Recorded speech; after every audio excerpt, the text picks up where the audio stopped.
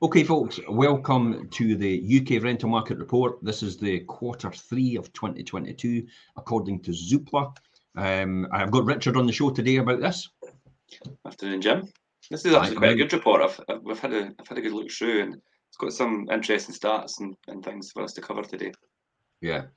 So what we're going to be dealing with as well is we're going to be looking at the Fife market as well in comparison to this. And you're going to talk about that because obviously you're the letting, just to give you your official title, lettings director for Fife Properties, so you know where it is. Now, I'm going to quickly stick my jacket on because this white is putting my white balance out. Is this the talking amongst yourselves thing? I mean, like, no, you're all right. I'm just going to stick this on. There you go. Because see how my face changes. See how that. Yeah, it does. You can see me now, because that's what happens. The white balance goes out because of the camera and the lighting. So the lighting just goes out askew. So that's that done. So let's talk about this, Richard. Do you want to go over the executive summary? Yeah, of course. I mean, it states in obviously the Zoopla market report here at the start in the summary it says that rental growth is close to peaking at 12.3% per annum, and average rents have risen by £115 per month, which is over the last year, and that is £1,000.51 over the last year, which is quite a lot. But let's put this in context.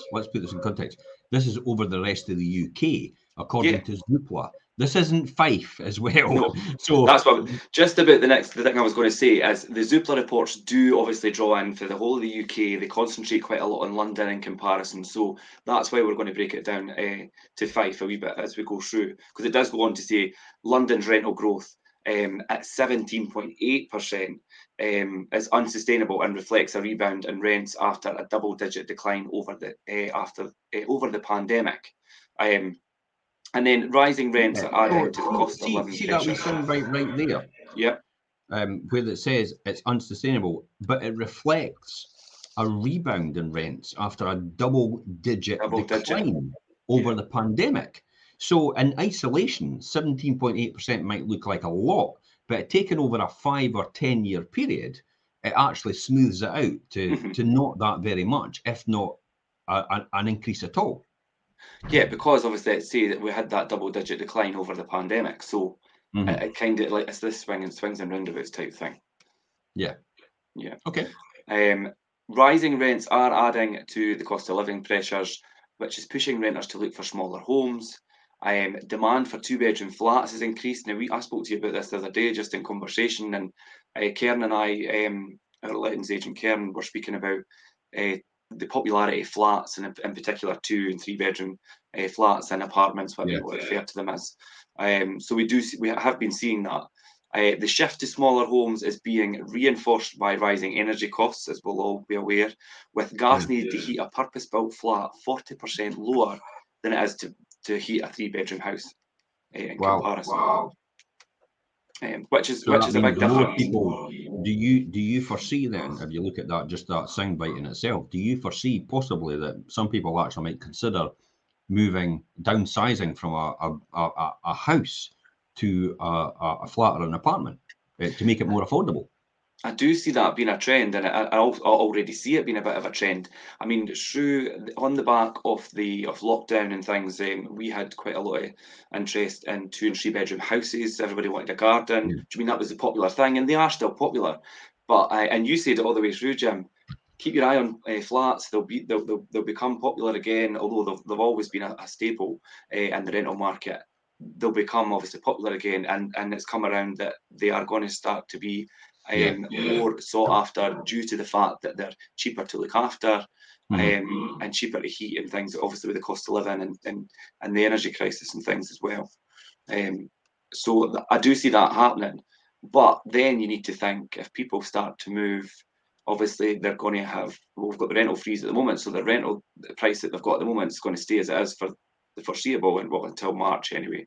But if they move, then they're going to have to take on a higher rent. Already about the rental price staying and freezing, and why people and I've still not worked out why anybody's panicking about this, because a rental freeze in price in Scotland isn't neither here nor there, because the majority of landlords actually don't increase their rent for a tenant when they're in situ. So why would it bother anybody anyway? So, you know, wasting energy and time and effort and on the fear of, oh, I'm not able to increase my rents. But if we look at it in the past, we've never increased our rents anyway when a tenant's been in situ. So the rental freeze is immaterial in the scope of things. It's just a soundbite. It's almost like a political play in order to gain votes for the current government. That's all I could say. And you know, it's a way of them displaying or make it we're doing something. Oh, we're doing something, but you're not really doing anything because it was already. It's like saying, it's like saying, I tell you what, we'll give everybody, everybody that's over 90, and has one leg and is blind, 100,000 each to live on. Well, there's nobody like that anyway. So, so it's a kind of same. It falls. It maybe sounds great, but it falls on deaf ears really because it's not really worth the paper it's written on, and it makes no sense at all. So a rent freeze really until March next year is neither here nor there because it really doesn't affect anybody. And universal credit as well, it won't affect that either because they won't be able to legislate against universal credit and what the government actually, the UK government actually approves as well. Yeah, and we demonstrated that last week, Jim, when we spoke, and we used your portfolio as an example and how often we've actually implemented rent increases over the years. And God, I think it was. Well, I think we had come to the conclusion that inflation had gone up 43% since 2006, where I had my rent, and my rent for that same property had actually increased 28%. So, in actual fact, I was actually losing money in real terms according to the statistics. But when you take it as your rent's gone up 28%, everybody thinks that's a lot of money. But if your inflation's 43%, I'm actually losing. So rents are not going up as fast as people or as fast as the media and as fast as the governments make out to be over the longer period of time. They're going out in the short term, but that's how they choose to play it. Look at example inflation. Inflation dropped yesterday. Did anybody notice that? I know you did. 19. Inflation dropped yesterday slightly from the previous month. So overall, in headline inflation dropped. However, they chose to focus on food inflation actually higher in that micro bit, in that wee bit itself. And rather than highlight the fact that actual inflation's lower. But they don't want to come on the news and say inflation's actually dropped, do they? They want a headline. They want something to focus on that everybody's going to be fearful about. So in order to talk about them and share their news online, so they can get more adverts and get more advertising and get more revenue in. That's what that's designed to do. So we're getting played by the media, especially. The chronic, there's no doubt about it though. The chronic undersupply of rental homes has shown no sign of changing, which means that rents will continue to post above average growth rates into 2023, despite cost of living headwinds. Now, that's obviously not going to be the case for Scotland, but it will be because if you change tenancies, you're still entitled to increase your rent after the next tenancy. But it's supply and demand, isn't it? I don't think a government should dictate what you should be charging if somebody doesn't want to use it. So they can choose at the point of sale. It's like walking into a shop and saying, by the way, your pint of milk is only ever going to be £1. And when you get a new batch of pint of milks in, it's still going to be £1. But hold it, I'm paying £1.50 for the new pint of milk from the supplier. So I can't just pass it on to £1 anymore. And that's why the similar circumstances with the rentals, when they become empty and they become re-let, then the rent can actually be reviewed again. But again, it's supply and demand, whether the consumer wants to buy it at that rate or not. And if they don't, then that's fine. But the chronic undersupply I've suggested, and I've talked about it the other night, Richard, is also getting exacerbated by the fact that there is landlords out there, and I know that because we're on the forums all the time, saying that rather than actually going to re-let their house now, they've chosen to sell it. So in Fife, the housing stock for rent for private landlords has gone down 1,200 properties in the last 5 years. So there's now less properties for rent in the private rented market than there was 5 years ago. Now, that can only get worse. So how do we combat that? And that's, that's another show. Let's not get into that. That's a big I'm going topic. to get on my high horse and I'm going to prove That's a big it topic to digress yeah, with. exactly. So let's look at the widening supply. Let's look at a wee graph here. It demonstrates what we just spoke about. So here is the 5-year rental demand. So 5-year rental demand versus 5-year average. You can see that there. Yeah. Okay. So there's 2022 rental demand versus the 5-year average, 142% up. In 2021, it was 64% up. In 2020, it was 20% up. That's a startling statistic, isn't it, versus the 5-year average? Yeah. Yeah, in comparison to the 5-year, I mean, that's... Why on earth is that happening? I don't understand. However, look, stock of homes for rent versus 5-year average, above, hence the reason why you've only got 20% there, then it restricts, it goes down. Now, there are people taking profits because the prices of houses have gone up now. Now they're exiting the market they're no longer renting. So 21% down, and then even more, 46% down. There is the problem. And it's the failure of the government to realise that and actually build additional housing and make sure there's housing in place to accommodate that shortage of supply. It's caused this problem overall. So a message to the Scottish Government, stop pointing the fingers at the private landlords, because it's not us that's caused this problem. It's your failure to deal with an adequate housing policy over the last 11 years you've been in power. Anyway, and we went through that, Jim. We went through the actual stats for that. Was it last Wednesday? Yes. So midweek show. The flow of new supply versus 5-year average. In 2020, it was 20% more. It was 2% less in 2021 and 7% less in 2022. So the flow of new supply, that's the number of properties coming into the market versus that. So the number of properties coming into market are actually declining. And then when we look at the year-on-year rental growth, the year-on-year rental growth is 0, 2%, and then 12% as well. Quite startling statistics, eh? The widening supply and demand imbalances, it drives rents higher. So rents accelerate in the face of chronic under supply shortage. Let's talk about this. So let me just talk about this in essence. Rental growth has accelerated over the last 12 months from an annual average rate of less than 2% in July 2021 to 12.3% today. Average rent increases throughout the UK by 115,000. By 115,000, good. God, that would be something.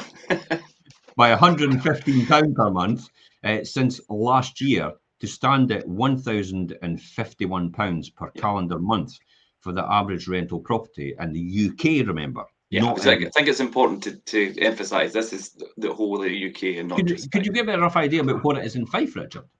For the annual rental growth for average rental in Fife. I mean, how much is it? How much is the average rental in Fife? The average rental in Fife at the moment, I think, is about 720 something. I think it was when we looked. Yeah, and that's because, is that getting skewed because we've got a lot of higher value properties in there? Is that, again, when we look at Fife as a whole, we draw in areas like the East Newton, St Andrews, and think, do you know what I mean? Higher value properties. And the average, I think, I'd have to look at, I think it was about 723 or 725 or something, was the average rental price, which people would think that's quite high. But you need to take into consideration areas like St Andrews and things are included in that. Yeah, absolutely. So that does skew it a bit, doesn't it? Yeah. And the fact that you do have student lets incorporated into there as well, as well as your mainstream areas where it's bigger value. And the average though, in most of the towns like Kirkcaldy, Glenrothes, and Leven and Dunfermline, is that a lot less significantly? It's not vastly less. I mean, we're doing 3-bedroom houses in areas like Glenrothes and Kirkcaldy for £650. Up to about, so when you saw that, I mean, it's not too far off what we're talking about, the average 3-bedroom house. But then obviously when you come into 2-bedroom flats and things, are around about the 550 mark and things. So in Kirkcaldy anyway. Do you feel that as a proportion of somebody's income that's unsustainable?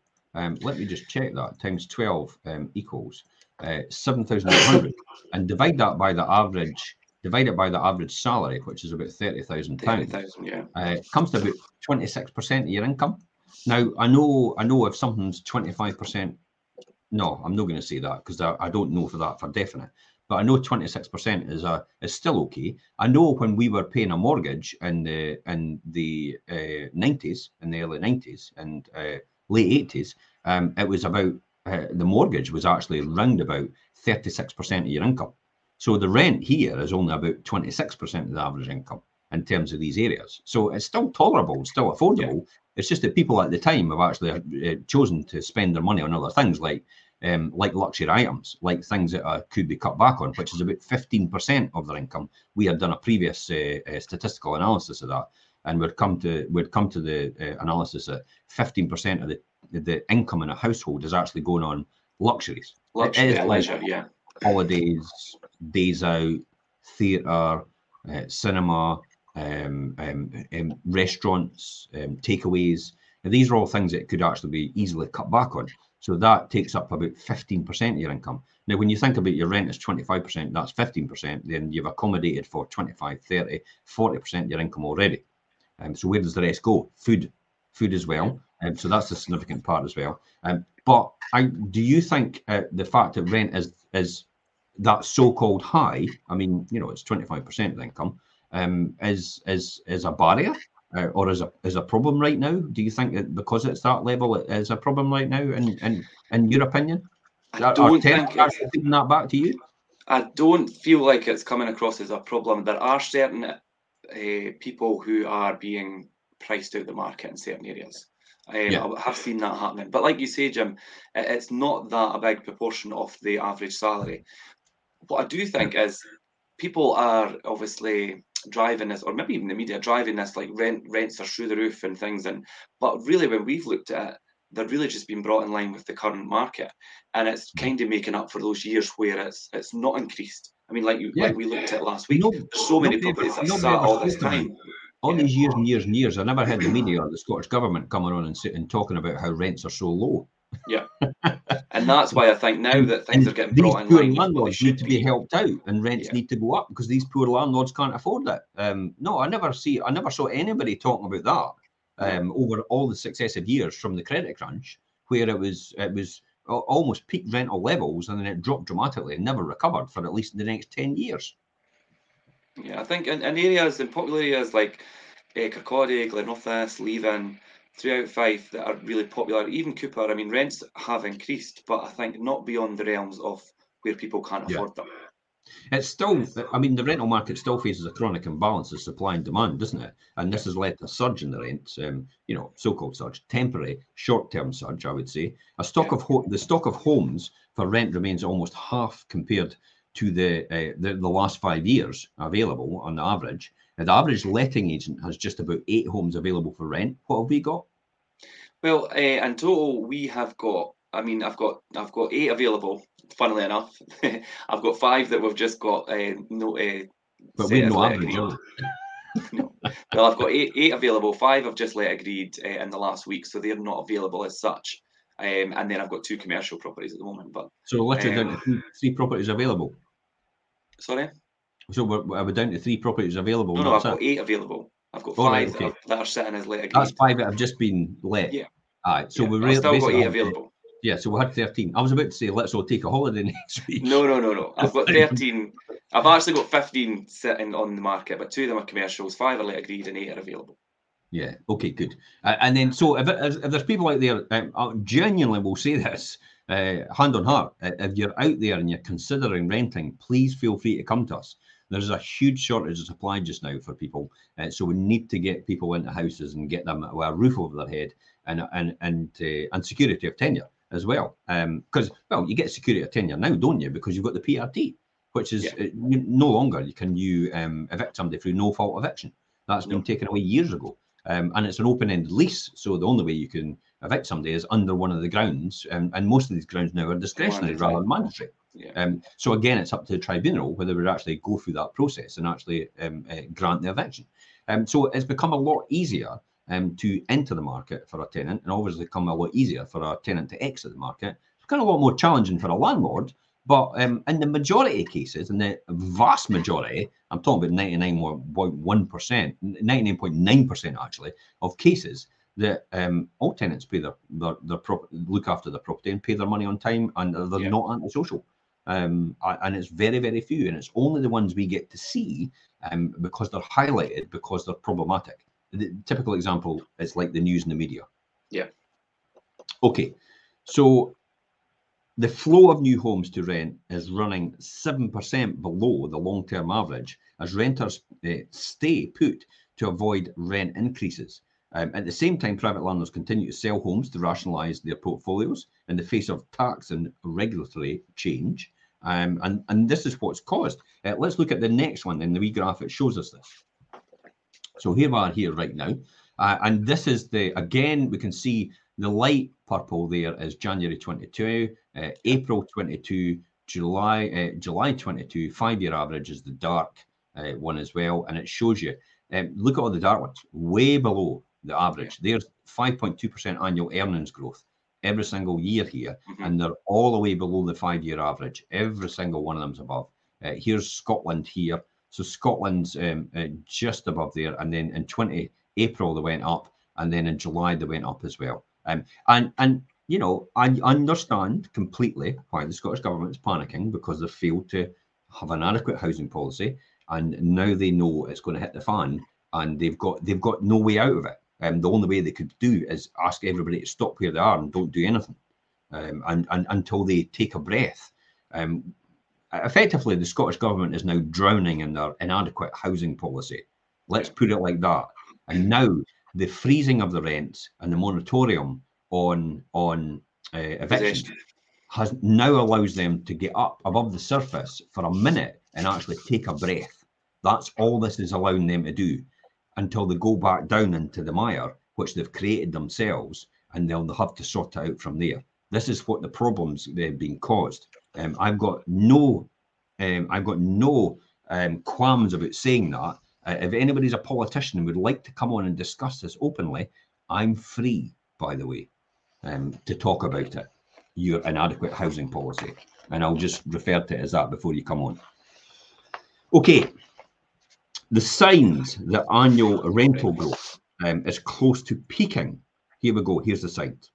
Rents are rising quickly across all parts of the UK, ranging from 7.6 in the northeast to almost 18% in London. While the annual growth rate has accelerated in the last year, it's starting to plateau. This is what I mean. This is exactly what happened with the house prices as well. To level out. Now it's all catching up, starting to level off. In London, the rental price growth pace is simply not sustainable. Current growth figures reflect it. Rents rebounding off a low base after a 10% fall during lockdown. That's what they failed to mention. There was a 10% fall during lockdown. Average rents in London are currently 7.8% higher than before the pandemic. So it's only 7.8, and yet they're trying to say it's 18. 18, yeah. But it's actually 7.8 if you walk back to before the pandemic. So it's not that significantly more. Just remind me what inflation is. Oh, it's 10. So 7.8 versus 10. So in real terms, all the landlords in London are actually losing money. Yeah. So compared to the UK average of nearly 13% as well. So at the UK average, if inflation's at 10, they're at 13, then it's only UK average is only going up 3% in real terms. And you know, so let's put this all into perspective. Another important trend is rental growth in the urban areas across the England market, so 10.5%, which is outpacing that of the rural markets, 8.5%, as a strong employment growth drives demand in cities. There's no surprise there. We've got 1.3 million jobs and we've got 1.1 million people chasing them. This is exacerbating salary increases as well, as employers want to pay more to attract better talent. They've got no choice, and they want to pay more because they need to retain their existing talent, and this is what's driving it as well. This was not present when you think about it in previous rental increases. This other market as well, which was the employment market. So there is a correlation between the rental market, the prices in rental market versus the employment market. and where that is. There is whether it's a strong correlation or not, I don't know, but I would say there is a correlation between that, and there is some sort of connection in there. High levels of new build supply concentrated around city centres also becoming more appealing to renters looking for smaller homes with lower running costs. So this is why it'll start to peter off as people begin to realise, wait a minute, I could actually go and buy a house because it's still more affordable to buy than actually rent. And we had actually discussed that on a previous show actually about, will I wait for the property prices to drop? So if you wait 2 years, you're going to be paying rent for 2 years, and you're going to lose that money then if that's the case. So you may as well just invest in a mortgage now and buy a house now. So as one market, and this is always what happened before, Richard, as one market declined in the sales market, for example, the rental market boomed, and vice versa. But just now we're seeing both markets actually increasing. But again, I think it's down to an inadequate housing policy. What's your thoughts on that? Yeah, I do. I mean, but we cover it time and time again about the inadequacy of housing that's available. And I think that, like you say, it's always been the trend that sales will go up and lettings will kind of come down, and then vice versa, lettings will go up as sales go down. But they seem to be kind of symbiotically over the last year rising. And I do think that's a direct reflection of the housing situation. Yeah, and employment level has been so high as well. And salary increases obviously are going to start matching that as well. And then we're going to pump 95 billion into the economy to actually stop the utilities rising over the next 2 years from October, which again will give people some sort of strength and resilience to say that, okay, I know where I'm budgeting wise. I don't need to worry about that, and that factor I have no control over, which is an undisclosed figure. When you look at it now, it is completely disclosed because it's been hedged by the UK government. I must admit, by the UK government, not the Scottish government. Not the Scottish. I'm not pro or against or anything like that. I'm just pointing out the facts here. That's all. So this isn't political. It's me pointing out exactly what's happening, where it's happening, and who's delivering what they're needing to deliver, and where it's coming from, all this money. So rent rises add to the cost of living squeeze. Do you want to talk about that a bit, Richard? Yeah, I think while the pace of rent increases is starting to plateau, like you say, we looked at and said it was starting to level out. The question remains, how much higher can rents go? And this depends on how much headroom renters have to pay higher rents when they move home. And that's obviously what their situation is. Are they going to be available to pay the higher rent when they move to another property? And this can vary drastically given that the private rental market caters to a wide range of households and low and high incomes.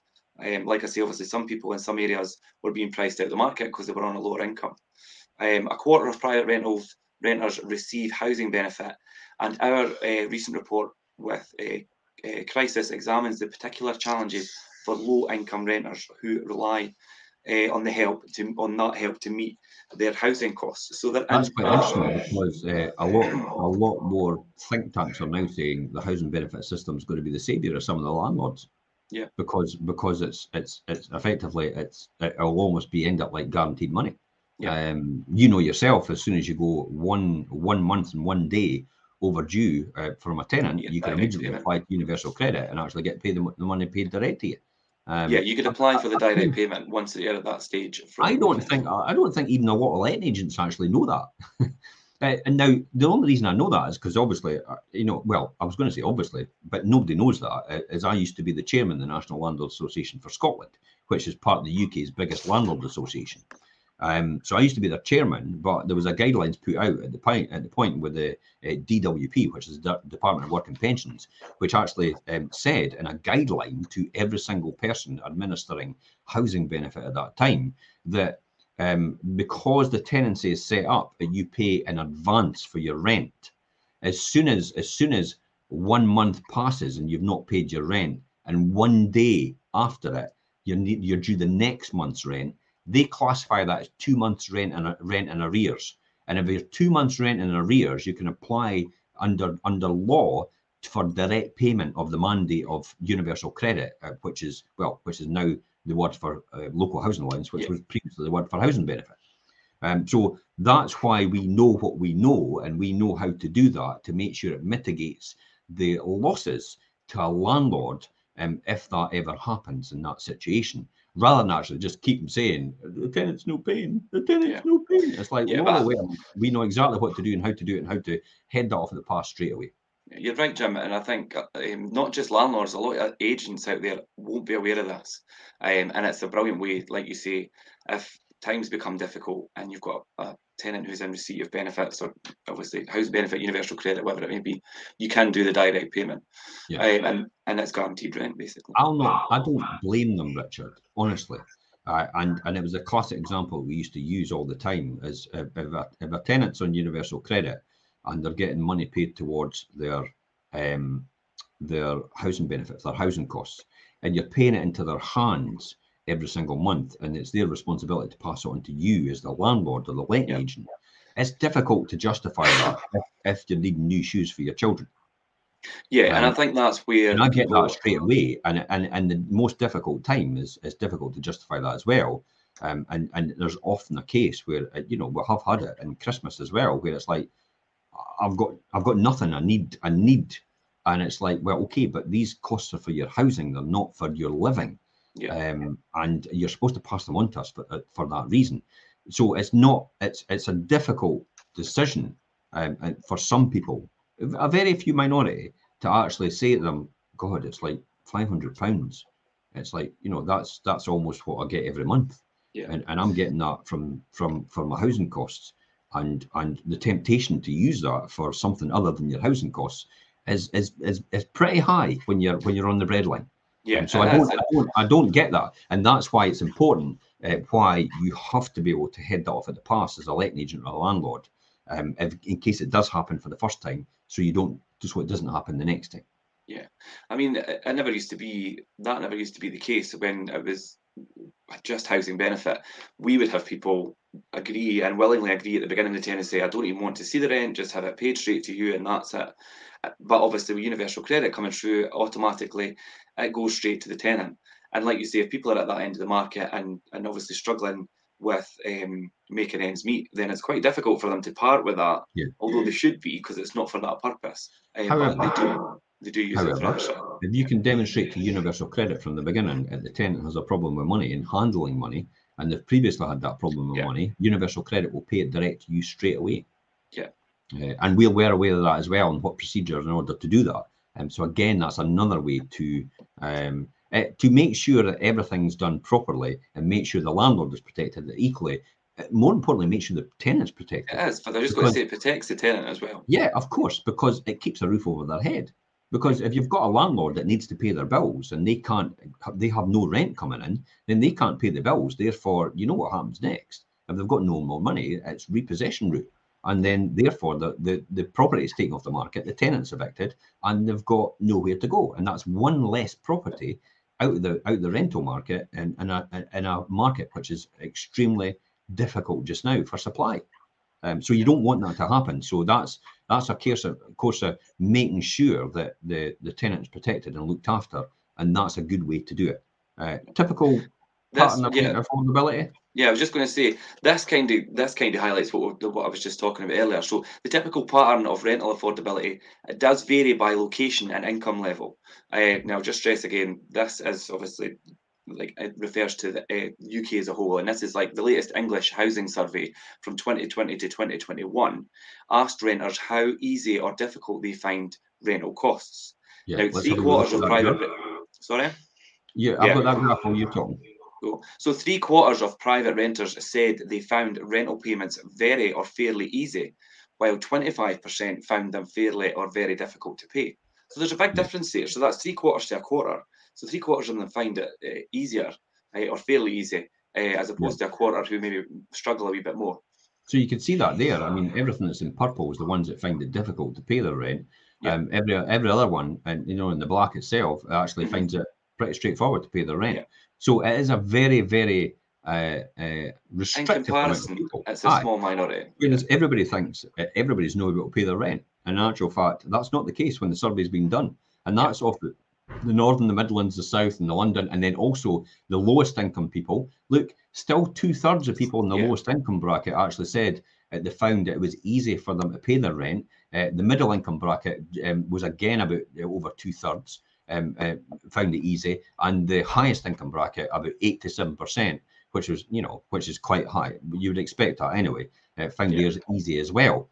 But it just shows you there's the impression given out there that everybody finds it difficult to pay their rent, when in actual fact it's not the case when they're asked.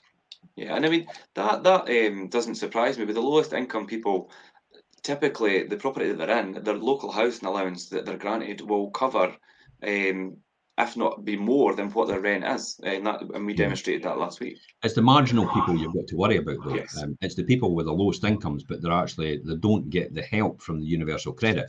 There's a fine line where the crossover from getting help to not getting help, and the marginal gain by not getting help is a lot less than what it is with getting help, if that makes sense. Probably a classic example of that, Richard. I only remember it as I was a student. So when I was a student, I had to contribute 20% towards my rent, even though I'm not earning anything, and I didn't have any money coming in. If I was unemployed, it would be paid for me 100%. And yet, with being a student, I was actually learning to educate myself to further better myself. For the betterment of yourself, to then obviously contribute to the... And I scratched my head often and thought, and it's still the same system today, it's because you're not available for work if you're at college. Therefore, they won't give you as much help because of that reason. How absurd is that? That is absurd, because, I mean, without educating yourself to obtain a better job or a better position, how else are you going to do it? So it's a catch-22, and that's why a lot of people feel a bit disheartened when they're in that position. But it's that's why, and you almost get people who are caught in a poverty trap because of the benefit system and the way it's created, and it doesn't. There's nothing to give them that transitional leap, where they can actually get out of that and get onto the proper earning ladder, and help them support that. Most people that are unemployed and are getting help want to get out of that and want to go out and work and want to provide something and want to do something, but the difficulty of that is because their education level isn't that high, they can only get jobs which can pay minimum wage, and that's where it doesn't kick in anymore, any help.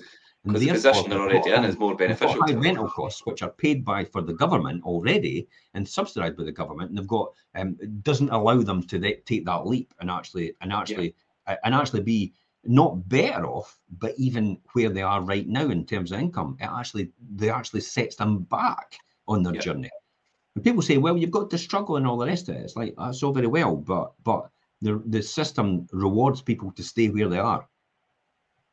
Yeah, it does, and and a lot of people in that position, they look at their circumstances and feel like it's more beneficial for them to stay where they are and do what they're doing. So, together with own data on rent affordability, do we believe that further headroom for above average growth in the less expensive areas of the UK? Do you think there's probably? Yeah. Sorry, you lost me there because you moved on. It's all right. I mean, I'm talking in general. I'm just thinking, what's your thoughts on that? I mean, rent's rising faster at the top end of the market. I was just going to say, let's look at rents at the top end of the market, and it's another important consideration for rental affordability, is whether rental growth is being driven at the top end or the bottom end of the market. Asking rents for 2-bedroom flats are rising faster at the top end, with about 25% of the market, with growth lagging across the bottom 25% of the market, where demand is more price sensitive. For a 3-bedroom house, there is less of a difference, but in many regions, the asking rents and the more affordable segments are rising fast. And as a rented family, a home becomes less attainable, demand for 2-bedroom flats continues to climb, and that's what we spoke about at the beginning, and we spoke about that previously leading up to this, Jim, as well. With renters looking for better value for money, but more importantly, landlords getting better returns as well. Yeah. Because the flats, and as I did my UK house price update this morning, flats are still quite low in comparison to terraced houses, semi-detached and detached. In actual fact, a flat is like about a quarter, maybe a third, or a quarter to a third of the price of a detached house on average. So it makes it far better for somebody as an investor to buy the flat and actually rent it to someone and make it absolutely beautiful inside for them, and it's more affordable for them, but it's a better return for the investor landlord as well. Yeah, I've seen some really nice 2-bedroom flats or apartments, if you want to call them that. We've done a show about flats and apartments as well, but done to a really high standard, and they're achieving really reasonably good rental values, which aren't too out the box, but are such a good return for what they're picking the property up for. Do you think more and more times we're going to become more and more European? Because Europe and all that in America, they all live in apartments and flats. Yeah, and I think as we move forward, that people are going to start to choose to rent a lot more and choose the flats and apartments. Yeah. What about rent rising for far more slowly for non-movers? Where are we with that? Well, obviously, for non-movers at the moment, we've got the rent freeze, so that's not going to change the rental price at the moment. But the average renter moves every 4 years. So our new lets index shows the experience. This is obviously Zoopla's index. The experience of 25% of renters moving and renting a new home. So the ONS rental index tracks the rental growth across all rented homes, including data on households who are moving as well as those remaining in their current property. So it shows the current rent across all rented homes are 3.7% higher compared to July 2021. So like a year ago. That's this graph here. Yeah. So this is the Office of National Statistics. Collate this. This is all the statistics from all the areas and the letting agents and that. And this shows you the top one there, which is that 3.7. Is it? No, the 3.2% is the UK rental index on all homes, right? Is 3.2%. Is that right? Yep. And the 3.7% there is the UK rental index excluding London. Excluding London. It's all homes excluding London at 3.7. Yep. And Zoopla UK rent index for new lets is the thick purple line, which is 12.3%. 12.3%. Yeah, and that's because as people are reletting, they're obviously reviewing the rents. They're reviewing the rents. It's only what's driven this forward. What's driven this forward, Richard, is really the interest rate rises. Now landlords are looking at it and they're actually saying to themselves, look, if base rates are going to go up, my financing is going to go up. Therefore, when I now relet a property, which is where that 12.3% is coming from, I'm now going to have to review my rent. Now, I've had my rent historically low for the last 10 years, so I'm going to have to put it up quite a bit. Now, this is my argument all the time where I keep saying to people, if you should be reviewing your rent as an investor landlord every single year and maybe putting up 1 or 2%. And the reason for that is not to be greedy. That's not what the whole point is, not to get more money. The reason for that is to introduce any rent increases over a smoother period or a longer term than actually saying to someone, by the way, your rent's going up 12%. Yeah. Do small changes year on year rather than...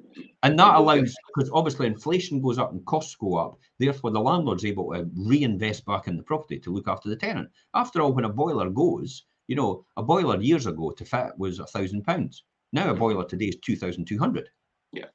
So there's a huge difference in costs. Where does that come from? It clearly has to come from the rent. It can't, the landlord's not there as a registered charity just to put his hand in his pocket and say, there you go. And equally, either as a housing association and either as the council as well. Mm-hmm. So, you have to sustain a business and you have to make what we call profit. Housing associations call it a surplus. So you have to make a surplus over and above in order to reinvest back into the stock, into the housing, in order to look after the tenant. Yeah. That's simple practice. Also, you have to take into account some tenants actually trash houses and they actually don't pay for it. So therefore, you have to take that money and you have to reinvest that back in. And that's what I keep saying to people. If a tenant doesn't pay my rent, I don't lose out because I don't take the rent out anyway. The only person that loses out is another tenant, because what happens is they don't get a kitchen or a bathroom earlier than they thought.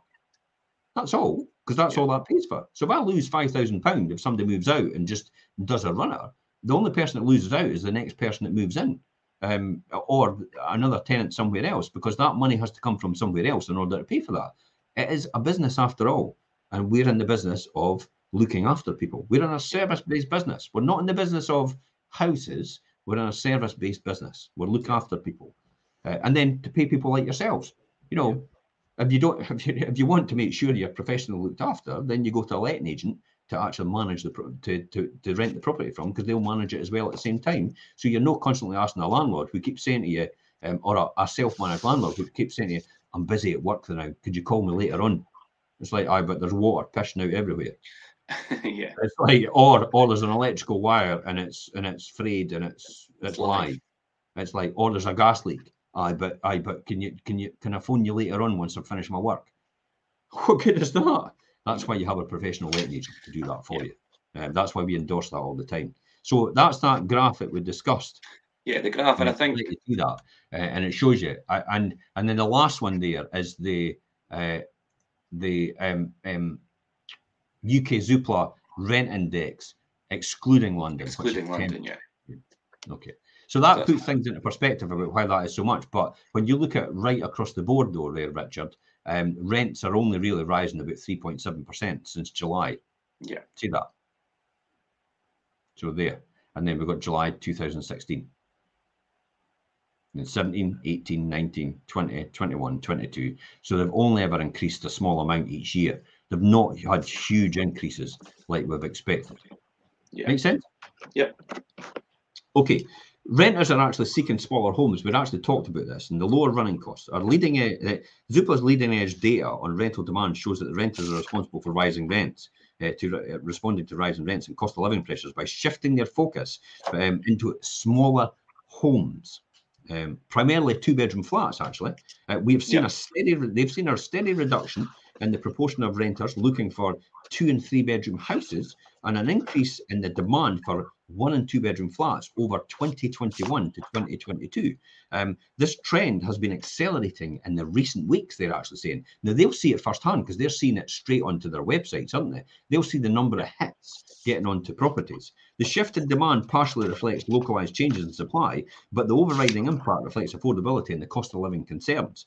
Outside London, the current difference in rents charged for a 2-bedroom flat and a 3-bedroom house is £105 per month, as I said in the headline, economic indicators, which translates into £1,260 per year in rental costs, in additional rental costs. It's not just the rental cost shaping demand, though. Lower running costs of smaller homes will also have a growing appeal to these exact same people. And that's where the 2-bed flat popularity comes in. Yeah, absolutely. Let's look at this wee graph we've got here. Here we go. So this actually looks at 1-bedroom flats, 2-bedroom houses, and 3-bedroom houses as we go through. Renter demand shifts to 2-bedroom flats, better value, lower running costs. So here we go. There's 2020, 21, 2022, and then July to August right now. So you can see that 1-bed flats are starting to increase in demand, the share of demand. 2-bed flats are starting to increase, and you can see the 2-bedroom houses and the 3-bedroom houses going down as well. Yeah.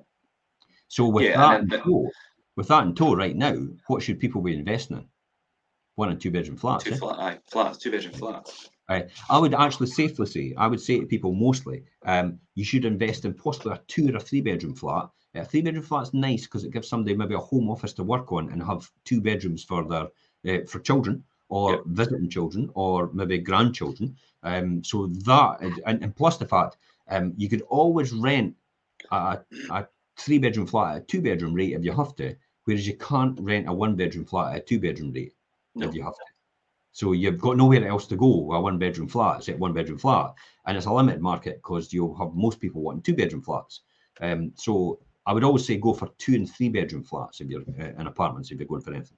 But I would say predominantly flats. It's, lower value, better standard inside. I think that's the important thing as well. I mean, people might look at 2-bedroom flats or 2- or 3-bedroom flats and be obviously attracted by the price point and then what they could potentially get in return. But you're only going to get that return if you've got it to a good standard. And that's the important thing. Yeah. And I always say the good benchmark is that if you would live in the flat yourself once you've finished it, then it's ready for rent. Yeah. If you wouldn't live in that flat yourself once you've finished it, it's not yet ready for rent. You need to finish it to the standard you want. Within reason, remember, because obviously you wouldn't put. I mean, standard if somebody else wants is like, I want a German kitchen and all the rest of it. It's like, no, that's not going to happen. Mid market kitchen, I would say, mid-range kitchen. You get a lot of mid-range not a budget one, mid-range one. Yeah. Nice one out of maybe Magnet, B&Q, Howden. B&Q do quite a good ones now. Yeah, B&Q's really good. I've actually changed from Howden's to B&Q recently. And I do get someone to install Magnet kitchens, a contractor who actually just does it all for me from start to finish. And we don't get involved in it at all. They just do it and project manage it. So here's the next thing. Rising energy costs are adding to shift in rental demand. Yeah. Well, why is that? In addition to the rental payments, running costs and energy bills are lower for flats than houses, especially new build rented properties and apartments, which have a much higher energy efficiency rating. The amount of gas it takes to heat and run a purpose-built flat over 12 months is 40% lower. 40%. It's like for every £1,000, you're saving 400 quid. Yeah, I mean that's very near half. Yeah, that's crazy. So when you look at the 2,500 capped rate, if you went from a house to a flat on average, then you would be saving 40%, 200, about 900 quid. £1,000. Yeah, effectively £1,000, I think it is. So you'd be saving £1,000 of that. So your bill for a flat would be 1,500 as opposed to 2,500 if it was on that capped rate. So that's in comparison to a terraced house, and it's 25% lower for a converted flat. A one-bed home requires less than half of the gas that's needed for a three-bedroom home. That's 50% less. Yeah. So again, that will come down significantly. While a D and E rated homes require 25% to 48% more gas compared to a C rated home. That's a big jump. Hence the reason why the Scottish government, and I will call them out on that for being, progressive towards that, making sure that all new rental properties, which are going to have to be C by 2025, for the existing ones, and 2028 is for what? Sorry. For existing tenancies. Oh, existing. But all new ones in 2025 will have to be C. Yeah, okay. Cost of living pressures build. Renters will be looking to balance the combined impact of renting and running costs as they make home moving decisions. We expect the appeal of apartments and flats and the energy efficient houses to set a further a rise further in 2023 as people move into them. The calls for rent controls. Do you want to cover this?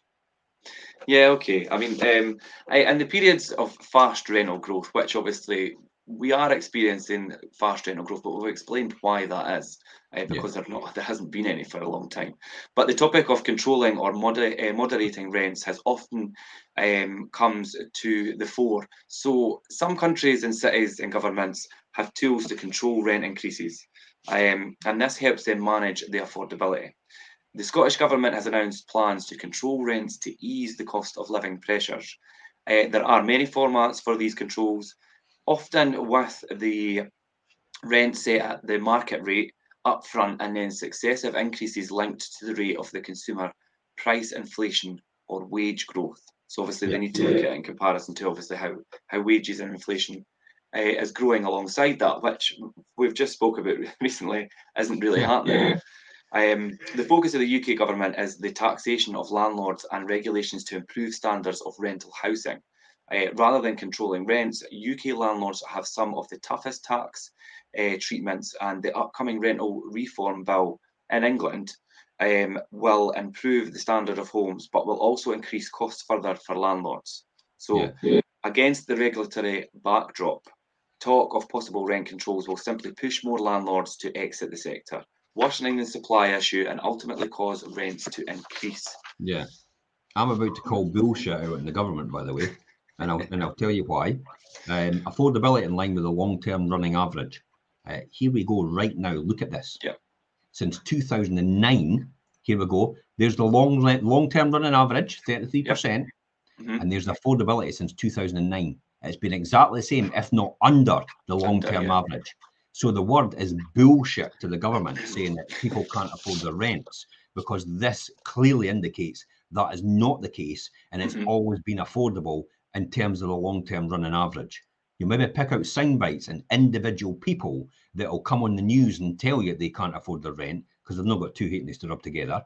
But the reality is, in essence, in the scope of the majority, everybody can afford it, and it's still extremely affordable in comparison to what it is on the long-term average since 2009. So the word to the government is bullshit. You're lying again to suit your purpose. At the UK level of affordability rent is broadly in line with the long-term average, run average. The chart I've just shown demonstrates that affordability is still well below the 2015 mark. With rental growth looking to have plateaued, we expect, Zoopla expects the measure of affordability to flatten out over the next few quarters. Affordability is a major challenge in many households, especially with those on lower incomes. This is not affordability of rent, remember. This is because they can't afford utilities and food. And it's like the government's blaming the people that are renting for that and asking them to contribute towards that in some sort of way by rent controls. Our recent work with the crisis, whose Zoopla's done recently, demonstrated a gap between housing benefit payments and market rents, outlining the case for a re-rated benefit payments to support the supply of affordable private rented homes.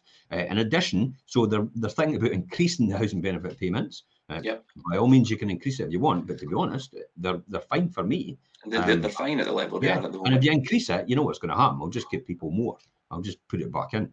In addition to the levels of rent, it's important that policymakers focus on the supply side problems in the rented sector. That's the government. The long-term housing policy has failed miserably. UK and Scottish, by the way, as the two are inextricably linked.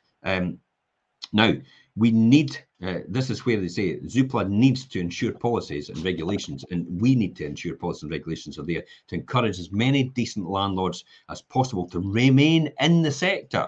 We need them to remain in the sector. You cannot lose the private landlords. The whole of the Edinburgh financial services sector would be wiped out if you lost all the private landlords in Edinburgh, because that's what sustains everybody. It works in these industries. So you need that market. You can't just do that overnight. Otherwise, the market will start to decline in size, causing rents to increase again. Quickly, you want to review the outlook for the rest of the year in 2023? Yeah, I mean, the outlook for the rest of 2023, there is no real prospect of a significantly improved rental supply in the near term, which obviously we're not surprised about, as private landlords continue to sell off homes and renters stay put for longer. Higher mortgage rates will compound the pressure on demand, making it harder for would-be first-time buyers to stop renting and purchase their home or their first home. The imbalance in supply and demand is here to stay, and rents will continue to rise above average levels into 2023 across the more affordable markets. There is a headroom for some renters to pay more, especially outside of London and the southeast, where rental affordability will remain a drag on demand. Now, remember, when we talk about this, it is UK as a whole, but I think it's all relevant as we go through. We are expecting rental growth to slow over the Q4, which is coming up, and into 2023, but it's unlikely to happen extremely quickly. And this is because of, again, I'll come back to saying the failure of the governments to have an adequate housing policy, and seem to think that this is the saving grace to just pick on us. Okay. Thanks for coming on the show, Richard. Really appreciate that. Any final words on this before we finish off? Yeah, I think although there is a bit of hype about rental prices are through the roof, and there is a shortage of property, I think we've demonstrated that the majority of people at both ends of the market aren't struggling with the rent at the levels that they are. They have increased. People just think it's a vast increase because rents have not changed so long for so long. But I think as things are, we, as I've just said there, this trend of lack of supply will continue into 2023. Yeah. My final thoughts is, if you're a tenant out there and you are genuinely struggling with your rent, please speak to your landlord, speak to your letting agent. Speak to your letting agent as well. Make sure, because after all, they're there to help you. We want people to stay in their tenancy as long as possible. It makes it really easy for us as well, and to look after you as well, and it doesn't cause any hassle. That's all we want, and that's what everybody wants. So nobody's going to immediately say, if you come to us and say, or any decent landlord, any decent letting agent, which is the majority of them, if you come to them and say, look, I'm going to struggle, is there a way around this? Can we work with this? By all means, approach them and say that, because they should welcome you with open arms and communicate with you properly. So that's the most important thing as a tenant you should take away. Do not bury your head in the sand. Do not do anything else, because you'll just back the landlord into a corner, and they'll have no option but eviction. That's it. When it comes along in March, they'll have no option but to do that. So hopefully that's given everyone a great insight into the rental UK market right now, and also how it applies to Fife and overall in housing policy. And we'll see you later. Bye bye for now. Thanks, John. Bye.